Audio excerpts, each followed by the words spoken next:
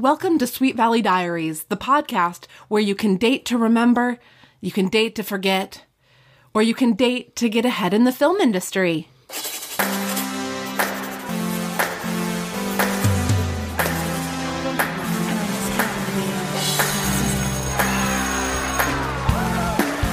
Book number 24, Memories. Can Kara make Steven forget Trisha Martin?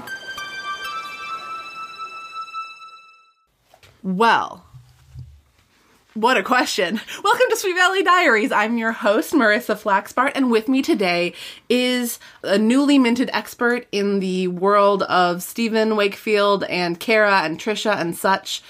And she's smiling very sweetly with her hands beneath her chin. I wish you could see it. It's Katie Ledoux. Welcome back to the podcast, Katie. Am I is there some kind of record holder of most visited besides your dad? You are tied for that position right now. Even with my dad. It's a three-way tie. You and the other guest I've had on twice now is Russ Nickel. That's what I was going to say. A person known to you as well. Yes. I just didn't know where that was going to go. And it was a person known to, and I'm like, yeah. And I'm like, to me. What is he known to do? To me. A person known to overshare on my podcast. That's me.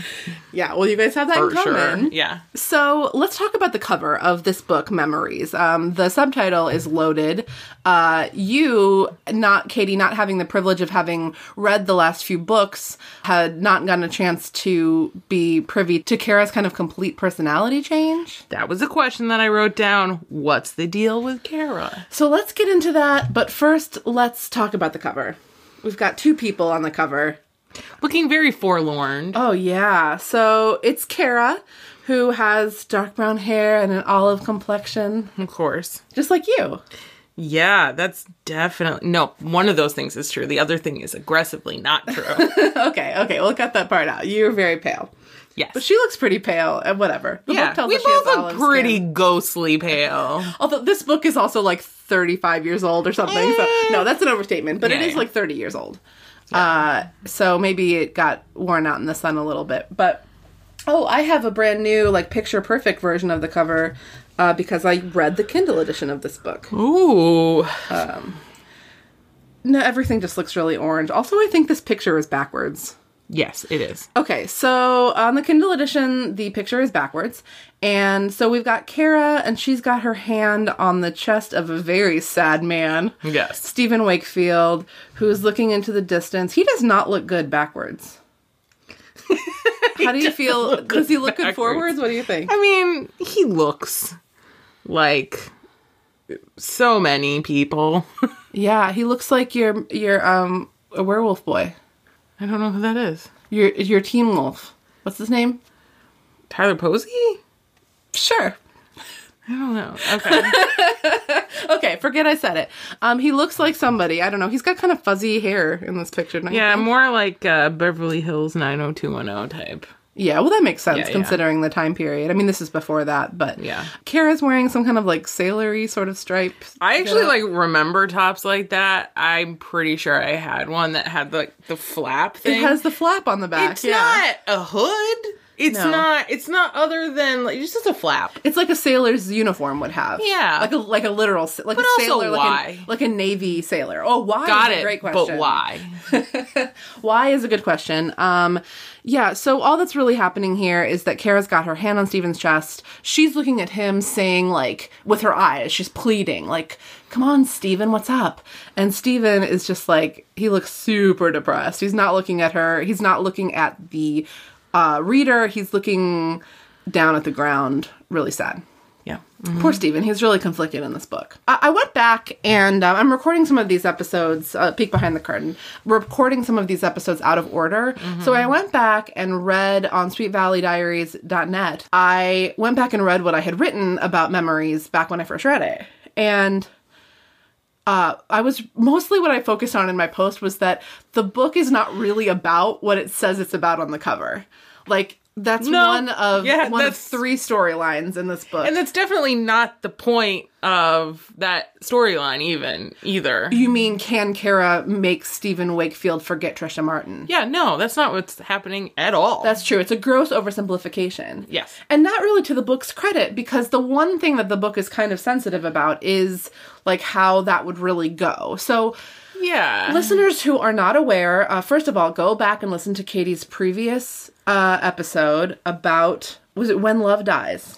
I think so. It was very poignantly the book where she reveals that she's dying. Yeah, so Trisha Martin was Stephen's girlfriend. They were in love. She died of leukemia, and she made him promise to take care of her sister Betsy, who was a total disaster. And Betsy really kind of formed a bond with Stephen in a way, and she cleaned up her act. She has this boyfriend now, Jason. But at the end of the last book, book 23, Betsy sees Stephen Wakefield and Kara Walker together at a party at Lila's house, and she freaks out and is basically like, Stephen, why did you bring somebody else here? You've forgotten Trisha already. How could you forget Trisha? Like, she's really upset. Yeah. She sees it as a betrayal. It says she lived with them for a while? She lived with the Wakefields. Yeah, that was the book after the book that you read. That was the aftermath of the book that you were the last guest for. Yeah. Is that Betsy Martin moved in with the Wakefields because the Martin dad is just a total alcoholic loser. Yeah. Mm-hmm. So, I mean, the book's words, not mine.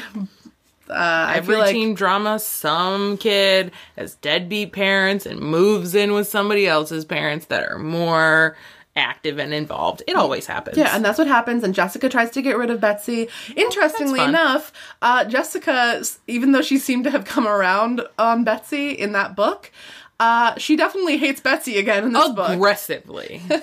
There's a line where, so at the beginning of the book, it's like the aftermath of that party. A lot of stuff has happened since you were last here, Katie. Yes, so you got I'm caught up on sure. some of that. They're talking around the breakfast table about the fact that Betsy is trying to kind of ruin Stephen's life because she won't let him forget Trisha. The Wakefields do a lot of talking about how Stephen should forget Trisha. Yes. That's what I wrote. On page 2, it says, we were just like really happy because he's like finally forgetting Trisha. Yeah, you wrote And down I'm this like- quote. I highlighted it too. He's beginning to let go of Trisha's memory. How great is that? I'm like, oh my God. That is not the point. Well, and who says that? It's Ned Wakefield. Like, Mr. Wakefield would like Stephen to let go of Trisha's memory. Okay, but here's the thing. Like, that is the most ignorant statement. But, like, later on in the book, spoiler alert, Dad's, like, woke Yeah, about it's weird. his son's grief and about how to process grief. But, like, in the beginning, he's like, why would you say that? That's awful. Yeah, yeah. So it was like page 2 of the book. Yeah. Ned Wakefield is saying that. And then, so they're talking about how, like, just when he was starting to get over Trisha, he saw that maybe there was something in Kara after all. We'll get to that in a second, because I know that you have this question, and some listeners may as well. But Jessica says, you can't get much trashier than Betsy Martin. I don't know why Steve even bothers to talk to her. They're friends, Elizabeth answered. It's embarrassing, Jessica said distastefully. I can't believe that girl once stayed in our house. Everyone I know was horrified when they heard one of the Martins was living here. And I was just like, okay, Jessica, that's exactly what you sounded like when she was living before. I thought you had a change of heart, but no. There's no continuity there. Like, she lived with you. You were, I mean, I wasn't there for it, but I would guess she was sympathetic to the sister dying. It just, no continuity there whatsoever. But, Betsy Martin then comes over a second later, and I actually had to laugh because they're eating breakfast, and Betsy kind of interrupts for a second, and when she leaves, Jessica says, thanks to Betsy Martin, my eggs are cold now. Yeah. I thought that was pretty funny. Yeah, and her sister's like, oh, God forbid, your fork full of eggs that's left is cold. Like, how petty can you be? But in this case, I kind of loved it. And I will say, Betsy is being ridiculous. No, I have that. Is Betsy a bitch? Yeah, Betsy's a bitch. She's kind of a bitch in the beginning. I think we can go ahead and say kind of the whole arc with Betsy pretty succinctly, because basically she wants to see Steven a lot. She and Steven spend time together reminiscing about Trisha, and come to find out toward the end of the book that Betsy's idea is that if the only people alive on Earth that really care about Trisha or cared about her are her and Steven. Yeah. And if Steven lets go, then it's her alone, and it's essentially Trisha's like dead all over again. Yeah. So but what she's not seeing is that, well, Trisha's her sister. Like she gets to have a boyfriend and like have a love life. Yeah. Steven, meanwhile, has to be miserable. yeah, and it's basically like kind of dating Betsy. In a weird way, yeah. I mean, Betsy has a boyfriend. She's not seeing it as romantic, but But kind of. I mean, she's like doing all the things, you know, that a spending jealous all girlfriend would do, yeah. or kind of like spending all their time together and going after him and like showing up at his house. He's and, coming like, home from college to Sweet Valley just Yeah. specifically to see her, like, every weekend, which is another big reason why the Wakefield parents are worried. Like, if you're coming home, you need to be coming home for a better reason than this, basically. But Steven is, like, hardcore, like, he's depressed. He's Yes. not, and he just had this glimpse of, like, oh, maybe I could get over things, but he feels super guilty. Yeah. So I thought that was, I mean, I thought that was pretty relatable. It really hasn't been that long since this traumatic thing happened. Yeah, I think they said it'd been a couple months at this point since she died. Always fascinating to get a little bit of insight into how much time has passed in books. That was, what, like 10 books ago? Yeah, this creeped me out. So in the beginning, they're all at dinner, or they're all at breakfast, and the father sends Jessica up to go get Steve to come downstairs, Yes. and she's like, I'll get him to come down. And then she says, and I quote, "No man can resist me," Yes. about her brother? Oh my god, I gasped because I saw what you'd written down there, and this is not the first time there's been sexual tension between Jessica and Steven. It's just that basically Jessica, or the authors, don't allow them to interact as brother and sister. Oh, I'm sorry, that's not true at all. They mostly interact as brother and sister, but every once in a while, it's like they acknowledge each other's sexiness in a way that is just not normal between a No. brother and a sister. So weird. Yeah. She says, "Don't worry, Mom. I'll get him down. He won't be able to resist me. No man can." I mean, it says she's joking, but it's still weird. But why would you say that about your own? Never in my life have I said something any degree to that about my brother. Like, that's disgusting. Yeah. Before chapter 1 is even over, also the book takes this hard left turn where all of a sudden the twins are alone in the kitchen, and Jessica says, "Gosh, Liz, the volleyball match is less than a week away." Oh, yeah, that killed me. I was like, gee, gosh, golly. Yeah. The charity volleyball game. So that's like plot line number 2 of, I don't know, 3 or 4. There's a volleyball game. I would rank that like, whoa. Yeah, basically the volleyball game is one kind of excuse to have a dance. You know, in Sweet Valley High, there's always got to be an excuse for there to be a party or a dance. Yeah. And you can't always, like, every book can't have a party at Lila Fowler's house or Bruce Patman's house. I mean, they could. It'd make more sense, but... If they just were constantly they had, like, weekly parties. I would buy that. I would buy them, like, having parties all the time rather than having school-sanctioned dances all the time. But this one at least is at the Caravan, I think. It's not at this high school. That was also a question I had. There are a lot of businesses. Let's talk about that. There are a lot of businesses mentioned in this book. There's a business called The Designer Shop. That's where they go to get their dresses? Someone has, Mike Yarsky, previous guest of the show, thought it was really funny that all of the businesses in the stores were named after, like, whatever they sold. And the Designer Shop, it definitely fits that mold. But the Caravan, I was very confused by. I thought they were going caravanning. Oh, yeah, no, it's just a And I place. was like, is this a thing people do for fun in this town? I like that idea. But that seems like a series all its own, like Caravan High School. That is awful. That sounds hellish. I asked my roommate about it because my roommate grew up reading Sweet Valley High.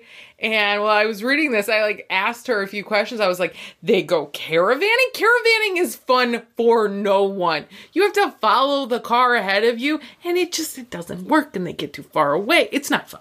Well, what are you picturing? Is this something you've done? Yeah. What do you do? You just a few of you go somewhere and you follow each other in your cars. That's to where? Where do you go? Wherever your destination is. I don't know. Oh, okay. And it's supposed to be fun, but it's not fun. It's like in Drive Me Crazy when they say they're going to go cruising. Sort of, yes. But, I mean, great reference. Thank you. But they're not even going anywhere in that. They're just driving. Yeah. I mean, I don't know. It's really dumb. It's just we're going to go here and you're going to follow me and we're going to all go together and in a line and we'll go to this place. And it's pointless because it's you're in a solitary car. You're not together. You're in a solitary car. Just give everyone the destination. Everyone should just get there. Yeah. Why do you need to drive in a row? Yeah. Why? I'm guessing that just dips back into before people had GPSs and you're you don't know how to get there, just follow my car. Yes. But this is all kind of moot because that is not what's happening. There is a place called the Caravan and there is a kind of a dance disco party thing. The droids are playing at the Caravan after the volleyball game, which is against Big Mesa. More about Big Mesa High School later, but we've heard of Big Mesa before, that high school. Interesting name. Yeah, it's very Southwestern. Yeah, that was my thought. I was there are people that aren't white? Oh. Involved in Sweet Valley? Yeah, it would be nice if maybe some of them got named, but not in this book. No. So, let's see. We've got that. So we've covered that storyline, or mentioned it now. We've established that Stephen is pining for Trisha, but we haven't talked about the Kara Walker of it all, okay? Kara supposedly factors large in this or book. Jessica's storyline. And we need to get to Jessica's storyline. So what, you said you had a question about Kara. My question was, what's the deal with Kara? Okay. So there is this really interesting point in the book, I thought, where Stephen, Jessica, and Elizabeth are all sitting around the table. This is actually fairly late in the book.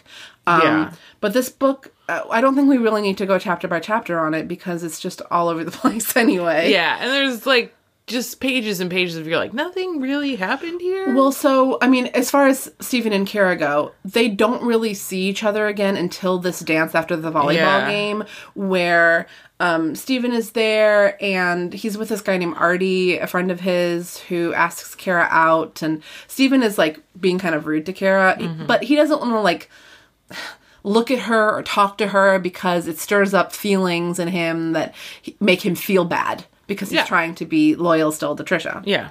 So, but basically there's this moment later on in the book toward the end where the three Wakefield kids are all sitting around the table. And Jessica is pissed off at Stephen for being rude to Kara, which he has been. Yeah. And she thinks that they would be great together. Yeah. Which in the book that you joined me for last time was also her perspective, and she was super wrong in being crazy. Yeah. Elizabeth, meanwhile, puts her foot down about the fact that Kara is a snob and she's all wrong for Stephen. But Jessica insists that Elizabeth is not giving Kara a chance. Can I read this scene? Because I thought it was really special. Because she did kind of say, she's been through a lot or something. So I remember that. So here's this scene. It's toward the end of the book.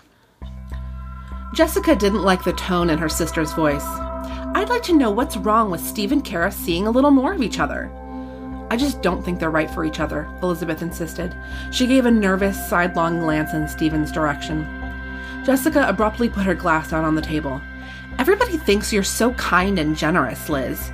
She reached for another slice of pizza. They're eating a pizza from Guido's that for some reason is half pepperoni and half sausage. The author thought it was really important to make that distinction. The fact that it's called Guido's is... Yeah. Moving on. Everybody thinks you're so kind and generous, Liz, but you refuse to give Kara the benefit of the doubt. I'm sorry. Kara has pulled too many nasty stunts and told too many secrets for me to think she'd be a match for Steve. You were ready to forgive Betsy Martin anything, Jessica retorted angrily. But just because Kara's made a few little mistakes, she's not good enough for you. Can't you ever stop playing matchmaker, Jess? Elizabeth said. Okay, that's it, Stephen thundered, his hand slapping the table. Stop talking about me as though I'm not even here. Both girls looked up, startled. In fact, they had both gotten so engrossed in their conversation, they had forgotten their brother was in the room. So they have this fight, and Jessica actually makes a solid point. Like, Elizabeth has this uncharacteristic chip on her shoulder about Kara. Yeah. Elizabeth is maybe kind of a stand-in for some readers in this case. Okay. For you, maybe. Like, Kara was kind of I didn't remember her when I read it, but I'm remembering her in the other one. Yeah. Well, so not great. No, she was the one she was just sort of like flaky and it was a gossip. She was gossip, but she was like very obviously like trying to hit on Stephen. She was like another Jessica, only like a little bit less exciting. And she invited him to that party, and she was wearing that like halter top that was with the Hawaiian print. It was her sexiest dress. I don't know why I remember that, but like, as if we were there. It's like I'm recounting actual memories. The Hawaiian print dress really seems like the sexiest thing she owns. So, but what happened to Kara is pretty upsetting, which is that her parents got divorced and her dad moved away and took her younger brother with him. So it's like her whole family dissolved, and it made her very like, it just like something bad happened to her. So now it's like she's gotten to be more serious. And Jessica actually is like, she's not even really that fun anymore. So cut her some slack. Oh, God. So the weird thing is that that's actually like Stephen is aware of that. And it was like a point of bonding when they went to that dance I was talking about in the beginning. That maybe they both had experienced trauma, so they could have that in common. What do you think of that? I mean, that's interesting. I mean, very different kinds of trauma, but very different trauma nonetheless, I guess. I haven't experienced either one of those things. My teenage girlfriend did not die, so Thank God. I don't know what that is like. And, the parents haven't abandoned me and run off with my brother. Wish they would have. Oh. Kidding. Wouldn't that have been weird if your parents had divorced and your dad and Phil had gone off? Oh, God, that would not have happened. Left you and your mom. Would my mother have left with my brother? Maybe. Yeah. But not the other way around. Oh, my goodness. And I'm an only child. So, yeah. What do you think of Kara in this book? Well, I think it was funny because it did, like, flip Jessica and Elizabeth personality-wise, kind of. Elizabeth's always kind and understanding, and you think, like, Elizabeth has, like, no patience for Kara. Yeah. And no, like, recognition. And Jessica, who is psychotic? A sociopath, sometimes we say. Is, like, very compassionate and also aware enough to see an evolution in this person where, like, you have to pay attention to that kind of stuff if you know somebody. And, but Elizabeth doesn't notice that, and Elizabeth is more of, like, a keen observer of the human condition. Yeah, it is weird. Yeah. I think, in a way, it's like Jessica is so well-suited to matchmaking that it's just that things have aligned in such a way that her machinations are actually needed in this case. Like, and not that Stephen has to have a girlfriend, but Stephen and Kara do like each other. Yep. And it would be good for Stephen to maybe not be obsessing over Trisha months after she's died. So I think it's sort of like the stars all align for Jessica's particular brand of nonsense to be well used. Yeah. And so I mentioned before that this guy Artie asks Kara out on a date, and that's significant because it makes Stephen realize that he actually does have feelings for Kara, that he can't ignore it. It wasn't just a fluke. She wasn't just a distraction. Yeah. Because he's really jealous of Artie. When he calls Kara up to leave a message or something to apologize finally for the way he treated her at Lila's party, she's home. She didn't go out with Artie after all. She did a rain check. Why? Again, I don't remember. I think she really didn't want to go out with Artie. Also, Artie's a shit friend. Well, I don't think Artie knows that he and Kara... A lot of times like, like, I know he didn't say it, but come on. Yeah, we don't get the scene where Artie's like, so Steven, what's Kara's deal?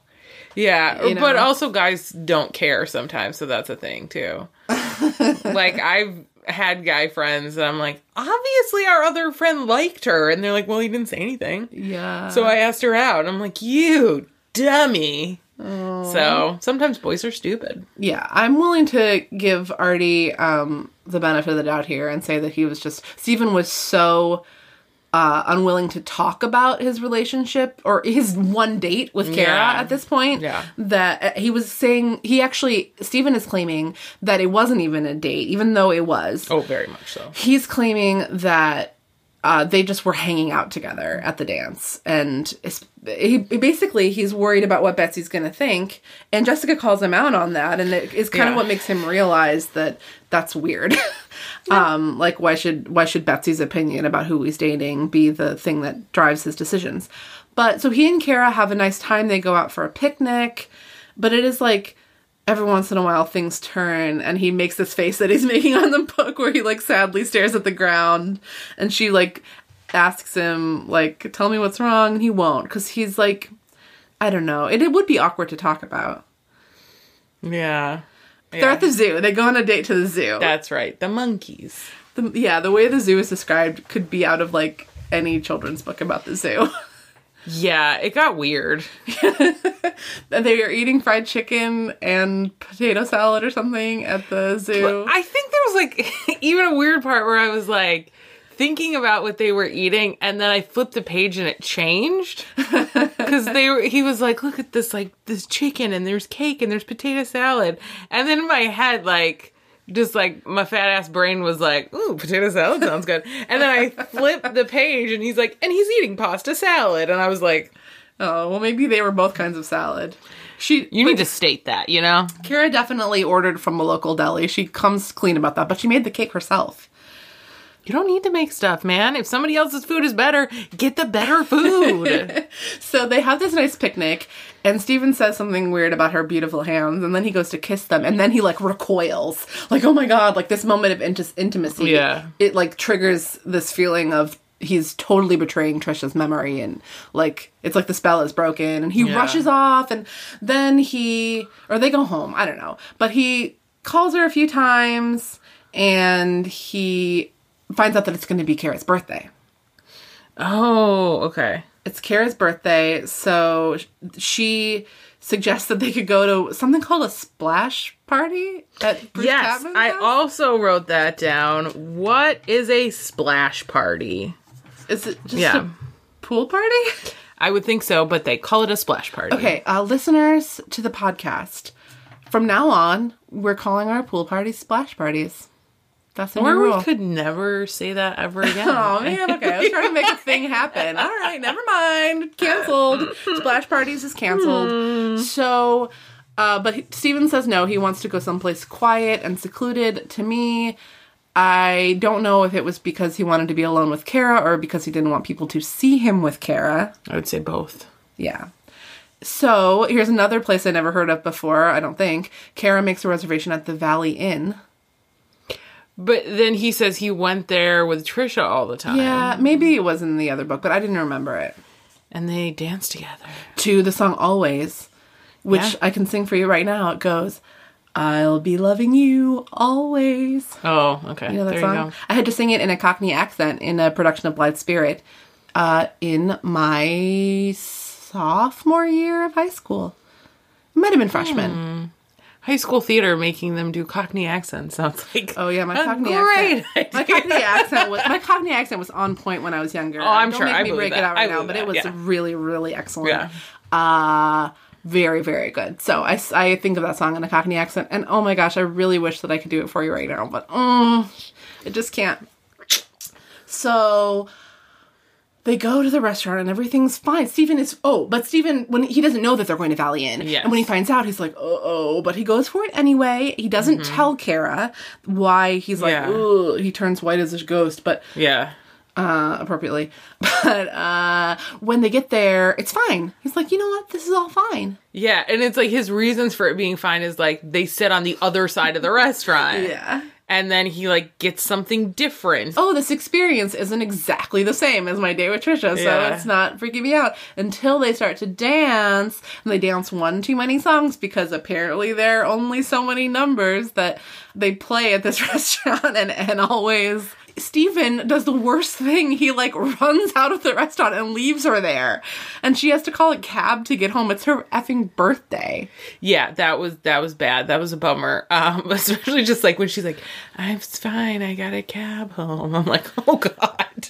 Yeah, he calls her the next day, and it's this great phone call where she is just like silent on the other line. Yeah. He's like, "Let me explain," and she just doesn't say anything. So she basically says to him, "Listen, it doesn't seem like you're over Trisha, and like I maybe I can be the one to help you with that, but I really don't know if you're ready." And he's like, Yeah. "No, I'm not." No, I think it was all like pretty good. I mean, it was good of her and how she dealt with it. Like, I could help you out. I can be there for you, but also, you can move on. It's okay. Like, but you have to be ready, and I don't think you're ready. And Which is, I mean, it's really pretty generous of her because it's great to cut him some slack. She really is. I mean, she outright states it, that like she's willing to be patient with him because he's gone through a really hard few months, which is very nice.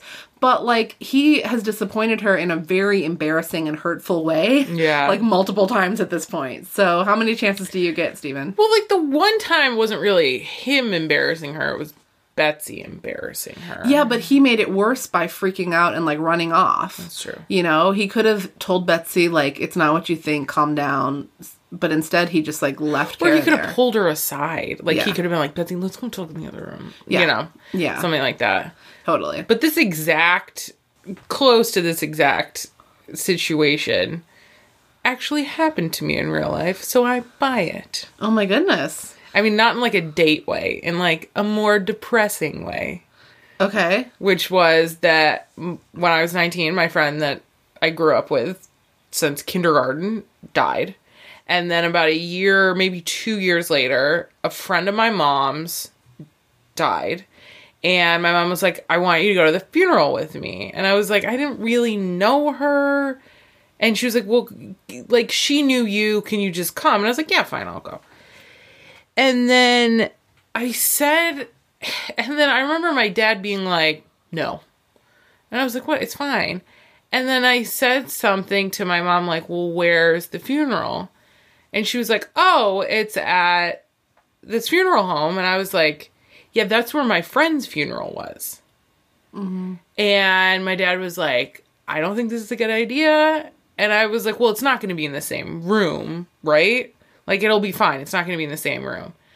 And she's like, No, because, like, I mean, when my friend and I, we were 18, we just graduated from high school, like, we were 19, and they had, like, that funeral home had, like, this, like, massive main room, and, like, the entire funeral home, like, the other rooms around the corner, it was filled with people for my friend's funeral, like, just lines. Because it was, like, our entire graduating class and all these teachers and stuff, and that room was filled with people, and it was this huge, massive room.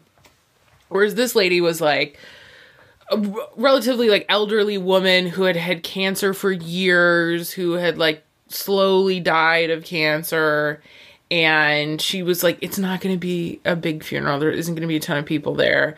They wouldn't give them this big main room. Like, they'd give them one of the, like, the smaller rooms. So I was like, "All right, it's fine. We can go." And then we get there, and as soon as we walk through the door, they're like, "Oh, we're in the main room." And I'm like, no. And my dad's like, "This is a bad idea." Yeah. He was like, "I said it was a bad idea from day one. This is a bad idea." And my mom was like, "No, it'll be fine. She needs to, like, come with me. Like, her family knew, like, knows me, and they knew Katie, and, like, just go in. Just, like, go in. You're fine." So I walk in there and have a full panic attack. Oh, no. It's Full- just like returning to the site of something Yep. very traumatic. Yeah. Full panic attack.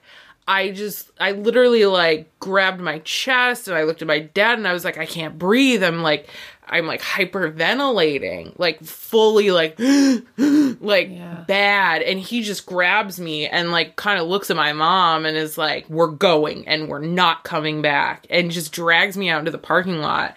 And I'm just like, and he's just trying to get me to calm down. And he's like, you can breathe. This isn't real. You're having a panic attack. And eventually I like calmed down. And I just remember like my mom like paid her respects and whatever. She left and she came out. And my dad was just like, I told you this was a bad idea. Did you feel like, I was just thinking, I'm sorry, let me stop and say, oh my God, that's awful. I'm sorry that happened. Do you think that, I mean, to me, in a way that almost seems more like the moment at the restaurant where the song starts to play, in a way. I mean, but it also is like if Stephen, I mean, you could describe it as having a little bit of a panic attack when he's confronted by Betsy, with like, you are doing the thing that essentially he least wants to do. You know, he wants to get over Trisha, but he doesn't want to forget Trisha. He doesn't want to betray Trisha. Yeah, but I just look at like that moment when I was reading the moment in the restaurant. Yeah. And it was just like he walks in there and he was like, no, but maybe it'll be fine. And then it aggressively was not fine. Like once the song came out and he freaked out and he ran. And I was like, no, that is very real. Yeah. That happened to me. I get that. I get his whatever. Well, and I think it's to Stephen's credit to a certain degree, and to the book's credit, that he does tell Kara on the phone, like, no, I'm not ready. Like, I'm not over it. But then what happens is that he has this conversation with Jessica and Elizabeth, and Jessica, I mean, I guess I should just read it, because Jessica really lays into him, and she's kind of terrible, but what she says is also true. So let me find it here. So this is after a bit of build-up, where they're eating pizza. This is back at the pizza stand. This is later after Stephen has gotten upset because they're talking about him as if he's not in the room. Yeah. So Jessica says, I think you're terrified of what Betsy will say if you start seeing someone new. Jessica, Elizabeth exclaimed, shocked.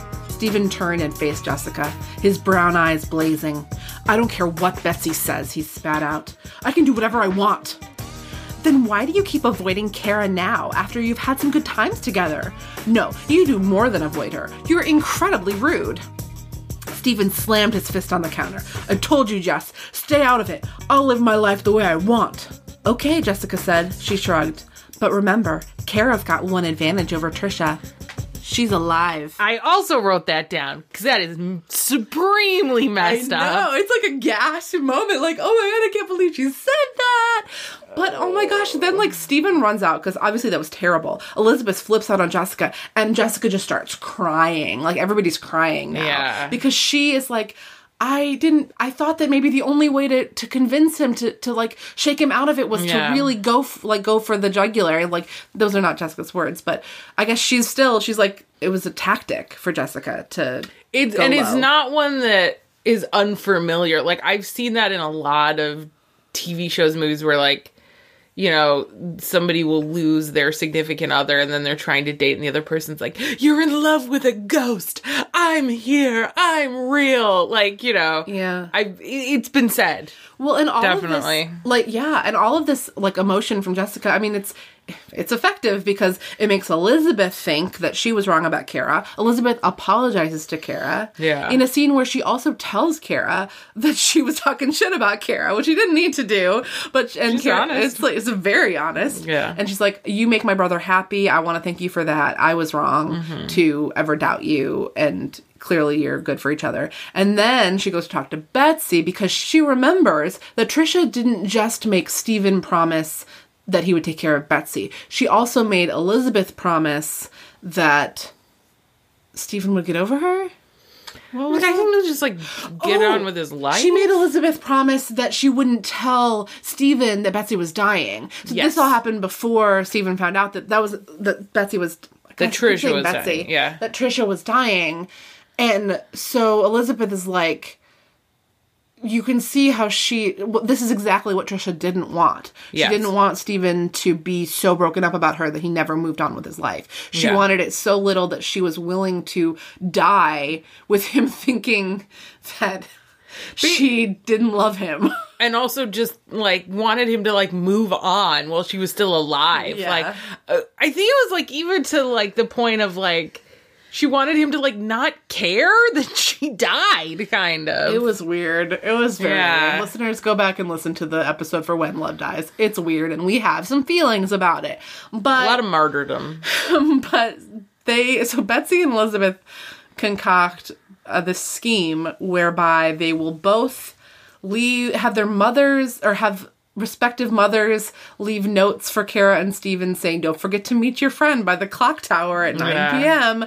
And then Steven and Kara are both there. They're parent trapped. Yeah. Well, yeah. And Teddy Collins is involved for some reason. Teddy Collins being Mr. Collins' young son, who for some reason gets roped into the Wakefield schemes from time to time.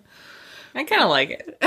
Well, It's precious. it is pretty cute. He shows up and gives them... Isn't he wearing, like, a little suit or something? Like, there's some, like, really cute thing. He's like on his tricycle or something. I don't know. Yeah, there's some cute little thing about it, though. And he gives something to each of them, and it is a drawing, a beautiful sketch, each one of the other. And so Steven knows, like, only Betsy could have made this sketch. But then, oh, lo and behold, Steven's envelope also includes a letter from Betsy explaining that she was wrong to keep him from dating. And Betsy got there because Elizabeth told Betsy that Trisha didn't want this. And also we talked about this earlier, but Elizabeth is the one. Elizabeth saving the day again. Yep. Elizabeth is the one who brings to Betsy's attention the fact that what Trisha was to Betsy is not the same as what Trisha was to Steven, by which I mean Betsy can go on and have a love life, and, like, nobody's going to fill the place that Trisha is going to fill, but she can still, like, be that focused on her. Yeah. For Steven to be that focused on her, it's like, that makes it so that Trisha is occupying a space in his life that, like, maybe someone else should be occupying. I feel like there's also, like, a second issue there in the long term, like, in a real way, like, if you were dealing with it in a real way, which is, like, Betsy gets to have that kind of, like, forever she gets to have that as a, like, it was my sister, I lost my sister, if I'm going to be sad about it, I can be sad about it. Mm-hmm. Whereas, like, Steven, at times, by a lot of people around him, and outside of the fact about him moving on, but just, like, a lot of his grief, he doesn't get to keep in the same way that Betsy gets to keep. That's her a good grief. point. His grief is pathologized in a way that Betsy's is not. Like, for him, it's not like, oh, this is just normal for him to be this upset about his girlfriend. Instead, it's like, if you don't get over this, you're never going to live your life. Or somehow if he dates somebody else, then it means he's over her. Yeah, true. He's over losing her. Yeah. Like, Well, and I think that's a good Yeah. takeaway from this whole storyline is that it's just not black and white like that. Which brings us to Ned Wayfield's talk with Steven. yes, which was interesting that how after, like, so the dad's, like, great. He has this, like, really great moment with him where he says he, like, understands his grief, and he recounts this story of losing his best friend when he was in college, and how, you know, he disappeared into his grief and he really needed to be shaken out of it and move on as well. But it doesn't mean you forget the person. It doesn't disrespect their memory, but you have to live your life. Yeah. And I thought it was a really good father-son moment, like a call me by your name when the father sits the son down and they have that touching moment together. It's that thing where Ned says that he realized that his friend would not want him to be sad like this. Yeah, and we know Trisha wouldn't want that. Yeah. But also when he says, like, and my friend's name was Steve, and that's where your name came from. And I was like, Mic drop. 18 years later. Like, through his entire life, he's never said, like, why did you name me Steve? Where did that come from? Well, maybe if his name were like Arturo or something. I don't care. My name is the most vanilla name in the book. You say my name in any given place, and 3 people are like, what? Oh, my name's Katie, too. And I still was like, why'd you name me Katie? Yeah. You know? I asked that question. I feel like everyone's asked why they're named what they're named. Do you know why? Because my mom liked the name. Yeah. There was no real deep, meaningful explanation behind it. My parents thought they made my name up. So, How? I don't know. It doesn't make sense to me either. But What was the math on it? How'd they get there, though? I don't know. I think it was like kind of like Melissa, kind of like Mary, you know. Okay. I don't know. There's a town somewhere named Marissa, and for a long time I thought that was what gave them the idea, but I think that might be wrong. Anyway, they noticed the sign after they thought of the name. But that's also a thing of, like, sometimes you think you come up with something and you're like, oh no, I heard it years ago. Yeah, I'm sure that's what happened. I'm sure they heard it somewhere and then it just popped back up and they were like, oh. Yeah, they super did not make it up. Yeah, nope. Well, I feel like, I mean, that's pretty much the Stephen and Kara of it closed up. And I think that maybe we can talk about Jessica's storyline in the extra drama episode. Well, there was one thing I was gonna say was, as great as that conversation is with the father and the son, at one point he kind of lashes out at his dad and he was like, you lost your friend and I lost the love of my life. And I was like, first of all, everyone knows that's shitty when you diminish somebody else's grief. Yeah. That was not a cool move. I didn't love that. No. It is also like, you don't know what this guy meant to your dad. Like, you can't say that. And, like, one person's grief is not somehow more crushing than another person's grief. Like, that was something I wrote down that I did not like, didn't care for. But other than that, I liked that storyline because I felt like it was, I don't know. Like, it felt like it was really good, and it was oddly, like, deep and poignant for Sweet Valley High. Yeah, it's like complex emotions. Oh, yeah. I mean, it's like survivor's guilt. It's, you know, like, depression. It's, you know, even though people around him are kind of having irrational responses to, like, he needs to forget about her. He needs to not think about her ever again. And you're like, well, no, that's not. Well, and it makes me a little uncomfortable that it's kind of like they're not letting him grieve in his way. I guess it feels a little bit like that. Or they did and they're done with it. Yeah. It's like they let him for so long and now they're like, but that does kind of happen. Like, it's like in the immediate aftermath of your grief, everyone's like, okay. And then it's like after a while, if it keeps going, people are like, okay, you should be over it by now. Yeah. That does happen. I think that's actually a really big problem, like a societal problem that we have of not, of treating grieving like it's something that's going to end. And like it's going to be in its neat little box and you can wrap it in a bow and then it's over, as opposed to something that is like a lifelong process. I mean, it depends on who it is, I suppose, but you can be in different stages. But it's also not like a stages where like the Kubler-Ross, like the stages of grief, are not intended to be stages of grief that you travel through and then when you get to the end it's over. That's just how we talk about it. It's something that it's like these are the different ways that you could cycle back through it all over again, you know, or go back down the ladder, like, you know, it's like these are just the ways, the shapes that grief takes. I mean, I think it's like, I oddly did in my like college, one of my college psych classes, I did this like big in-depth research project on the stages of grief, and I took people who had very like traumatic losses and I went through with them their journey and like kind of varying degrees of like how long ago they lost this person or whatever and where they were in their grief. And like some people had gone all the way through and some people were, you know, still stuck at anger and some people were still stuck at depression and so it's not a clean through line. And I also think like one of like an oddly poignant I don't even know if this is odd, but like Michelle Williams, after Heath Ledger died, she did this. It was like the first time she ever spoke about it, and it had been a while at that point. And I remember her saying, I don't know if she made it up or she had heard it somewhere, and I think she says that as well, is grief is a moving river. Is it ebbs and it flows, and it's never stopping.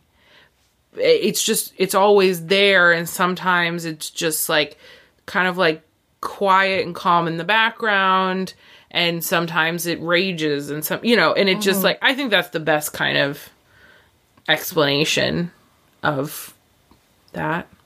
Yeah. I thought that was pretty poignant. Oh, you know what would be super appropriate right now? If we switch to the part of the podcast where we talk about boys. Yeah, sure. Transition! Oh, the beautiful boys, the beautiful boys.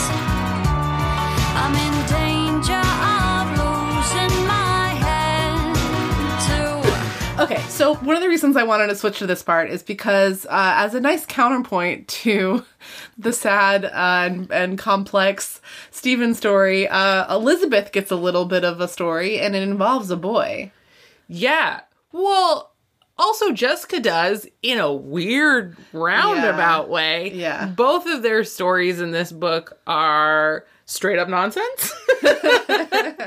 but it's like surrounding one really like good poignant story and then two that are just like straight up nonsense. Okay, so Elizabeth is like actually slightly troubling.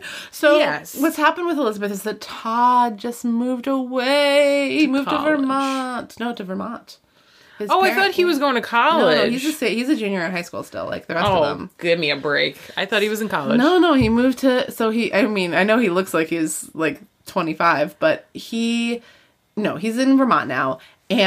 But Elizabeth keeps seeing someone that looks like Todd. Yeah. After Todd's still in town when this book starts, and he flies away, and then like while he should be on the plane to Vermont. Yeah. Elizabeth is with Enid at the mall, and she sees someone that looks exactly like Todd. She's like, Yeah. Todd is here, but they like go after him, and they can't find him, and they don't see him. And then she sees him again. The same thing happens at school, and it's like she's losing her mind, poor thing. But I thought like when she was like, oh, I saw him, but I thought he left. I was like, oh, he's, hooking up with some other girl. I wish, or like he wanted to surprise her. No, I didn't buy That's that. where I went.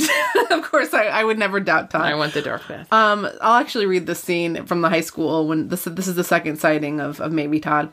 Elizabeth was just down the hall from her destination when she stopped dead in her tracks. Todd Wilkins was coming out of Coach Schultz's office. Todd! Elizabeth called, shouting the name so loudly that several kids turned around to look at her. Elizabeth quickly moved toward the boy, but just then the bell rang and students began streaming out of their classrooms. Elizabeth fought her way through them and got to the school's glass doors just in time to watch the boy climb into a shining blue convertible. It wasn't Todd. Elizabeth could see that clearly now, but he had the same tall, athletic build and wavy brown hair, cut in an identical style. He even carried himself in the same confident manner that Todd did. It was no wonder that Elizabeth had mistaken him for her boyfriend. Shaking a little, Elizabeth leaned against the door as she watched his car drive out of sight. So Elizabeth gets this idea in her head that, like, maybe if she can find out who this boy is, they can date. Because maybe he'll just be like a replacement Todd. Yeah, that was super creepy. And again, my roommate was a big fan. I was like, I'm sorry. She's just gonna find some dude that looks identical to her boyfriend who broke up with her, and she's gonna hook up with him, and that's not creepy? They didn't break up. He moved away. Whatever. They're not together anymore. Well, He's it's her just open. ex-boyfriend. Their relationship is, like, open now. Okay. So They're, like, super evolved. yeah, he doesn't want to shackle her to their relationship. So this comes up because, of course, the Oracle is reporting on this volleyball game, and they get pictures of the players, and Elizabeth is like, oh my god, this is the guy! His name is Michael Sellers, and he plays, of course, conveniently, on the big Mesa volleyball team. Yep. The big Mesa volleyball team, we don't know who else is on it, but the Sweet Valley volleyball team, we know everybody who's on it. It's Elizabeth, Lila Fowler, Jessica, John Pfeiffer, Bruce Patman, And I don't remember. Ken Matthews, probably. It's like all of Yeah. our favorite juniors The from crew. Sweet Valley High. Oh, I guess Bruce is the senior. What happens is Elizabeth is so distracted by how much Yeah. Michael Sellers looks like Todd that she keeps fucking up. But Yeah. then they turn around and use it to their advantage in the second game and third game, and Jessica and Elizabeth come up with some sort of surprise strategy. Well, But so it's like at this point, she's just sucking because she's distracted by him. It's brought to her attention that, like, well, why don't you just, like, be really good and then get his attention? yeah. And then maybe he'll dig you. I don't even know if that's what Elizabeth wants. Brushing her bangs out of her eyes, Elizabeth tried to return Michael's volley, but made the mistake of looking over at him for a split second before the ball came her way. In that hasty glance, Michael looked so much like Todd that Elizabeth became flustered and missed the ball. It's just so weird and creepy. His eyes are also described as coffee brown, which is famously Todd Wilkins' eye color. So, I don't know. I was like, I always feel like if I date somebody and then I like the next person has to look like nothing like them. Yeah, but I guess I've never been in a situation where I've been like yearning to get Yeah. back with them, so it's a little different. and other people notice that this guy looks like Todd too, but they're not like, so that's a reason not to date him, Elizabeth. Instead they're like, Yeah. oh, maybe he acts like Todd. They're all thinking like, well, if he looks like Todd and he acts like Todd, then basically it will be as if Todd never left. How much would that Just suck make for, it worse. how much would that suck for Todd to like come Oh, back yeah. home and Elizabeth's dating his carbon copy? Well, my question was I was like, I mean, this is Sweet Valley. Like, things are crazy. And I was like, does he have, like, a secret, like, bastard twin brother? Ooh, That's what I thought. That would have been fun. But no, instead, like, he goes up and he says something so gross to them. He says to Elizabeth and Jessica afterward, Big Mesa having lost the game, Yeah. well, unlucky in sports, lucky in love, or something like that. Actually, I'm usually pretty good at both. I also wrote that down. Ugh. Because it's real gross and dumb. Ugh. And then, Elizabeth is just really excited about dancing with Michael Sellers at the caravan, but then Michael Sellers turns out to be kind of a dick. He's just a douche. He, like, just brags about how great he is at sports, and then when Winston comes to ask Elizabeth to dance, it's just as friends, Yeah. Michael Sellers is really rude and possessive, and Elizabeth is like, step off, buddy. Yeah. And then he dances with Jessica, and then Jessica's like, you know what? She's right. You're a douche. Yeah, Jessica is not having any of it. She's And normally she super doesn't bored. care as long as they're hot. She's Yeah. like, down. Well, maybe she doesn't like how much he looks like Todd because she didn't really like Todd.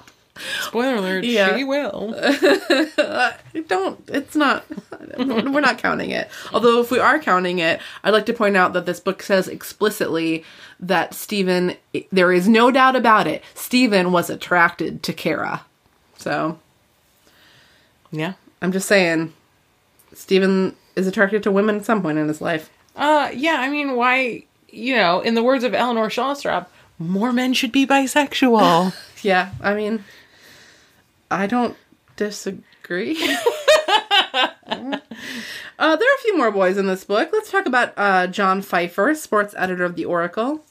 No, let's not. John Pfeiffer, poor guy. Every time he gets mentioned, it's like he's just this like sexless writer man. Aw.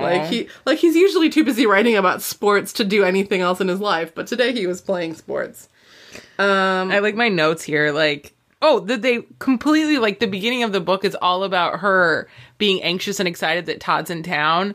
And then they go right to her calling him, being like, oh, it was so nice to see you. I was like, they skipped his entire visit? That was the last book. Oh, okay. Yeah. So that was really just closing up. the I also last have, chapter. is Todd a sneaky bastard? No, Todd is good. Well, until later. But, so the only other boy that I want to bring up is, well, there's two. Winston The first Egbert. one, no, I think let's save the whole Winston story for the extra drama. We're getting a little long here. We might as well. Oh, I know. I had a question. So, at one point, Elizabeth, it's kind of like after everything hasn't worked out for her, and obviously this guy is a douche. She's like, why do I keep making these mistakes? Like, Nicholas and now this guy. Who's Nicholas? What happened with Nicholas? Oh, well, Nicholas Morrow. He's the richest boy in town. He's very handsome. He and Elizabeth went on a date once, and then several more times when Todd was in Vermont. That was all in the last book. So I should let you borrow it. Or you just listen to the podcast. Episode 23 just came out. But that was bad? Like, it was didn't turn just out well? that she was just trying to fill a void, as she says here. Yeah. She didn't really have feelings for Nicholas, and she ended up hurting him a little bit. Okay. So we've got Artie Western. That is the full name of Stephen's friend. A stocky boy with a friendly, open face. A senior at Sweet Valley High. And he and Stephen have known each other since grade school. So this is the first appearance of Artie Western. Later on, Kara says that he's handsome. So, Sure. okay. You can be both. Yeah, absolutely. And, of course, we have a very brief Collins Watch 2019 now. Oh, yeah. The bell rang shrilly, and Mr. Collins came striding into the room. A handsome man resembling Robert Redford, he was the target of many crushes among Sweet Valley High's female population. Ugh. I hate this sexy teacher trope. It grosses me out. Also, I never, ever had a teacher that I thought was attractive the entire time I was in school. Never did. I had one that a lot of people thought were attractive, but I also feel like it's compounded by the fact that I was raised by two teachers. So to me, like, every teacher was my parent. And they were old as heck. Yeah, I'm trying to think. I can't think of one right now. Even ones that I, like, rationally knew were young, I was like, no, they're like my parents. Yeah. So that would never, like, I could never cross that line mentally. Beautiful boys, a beautiful boys, a beautiful boys. Well, Katie, now that we have another book under our belts, how do you feel about the old Jessica or Elizabeth question? Oh, like, which one? Yeah. I Or mean, is there a new character that you relate no, more his to? last time was the same as this time. It's still the same. It's Enid. Yeah. Enid makes a very brief appearance in this book, but even then you were Well, like... and feeling Enid it. got dumped, huh? By George Warren, yeah. Oh, poor Enid. Yeah. Not before she had psychosomatic paralysis. Cool. Chill, casual thing. Listeners know what I'm talking about. Okay. Well, Katie Ledoux, thank you very much for... Oh, are we not going to talk about Jessica at all? I've said it like 5 times. We're going to talk about it in the extra drama episode. Oh, okay. Now listeners have to tune in because, guys, Jessica is up to some schemes. And we are going to talk about it next week on Extra Drama. And Katie's going to be back. She's going to come all the way back to the recording studio to record with me the story of Jessica Wakefield and her budding romance with Winston Egbert, ? Maybe. For now, to close out this episode, let's tease the next book. Oh, okay. We haven't talked about it at all, but it's about Emily Mayer. Yeah, which was only slightly confusing because they Meyer? didn't really talk about her the entire time. And then all of a sudden, that's like the massive Yeah. cliffhanger. She has a new baby sister. And a nasty stepmom? Yeah. Nasty stepmom who doesn't really want her around. And she's afraid her dad's going to send her to Yeah, and boarding she school. thinks her dad likes his new family and doesn't want her around anymore. And so, will Emily be forced to go to boarding school? Find out in Sweet Valley High number 25, Nowhere to Run. Listeners, subscribe to the podcast if you haven't and tell your friends. Please give the show a 5-star rating on iTunes or Apple Podcasts. That's really quick and easy. You can do it right now. Send me an email, sweetvalleydiaries@me.com. Follow me on Instagram @sweetvalleydiaries or on Twitter @sweetvalley. And why not read the blog? I mentioned it earlier, sweetvalleydiaries.net. It's been around for a long time. Now, mostly it's the podcast, but you can read the archives. If you want to jump ahead, I have recaps up to book 50 from the first read-through. Thanks so much, Katie, and thanks to you for listening. Thank you for having me. You're welcome. Goodbye. Goodbye. Memories.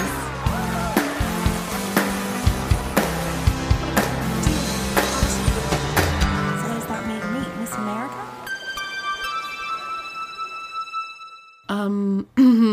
I'll be loving you always. With a love that's true, always. That's all. Okay, I accept it. Thank you. I had to sing "Oh Christmas Tree" in German in a high school production, so that's all I have. You mean, O Tannenbaum, wie treu sind deine Blätter. Say Vita? That's what I remember. It's bladder? It's Blätter. I don't know, man. I Leaves. barely did it. That is all I remember. I thought it was Veter this whole time. It's bladder? Vader? What is it? Blätter. Bletta? Whatever.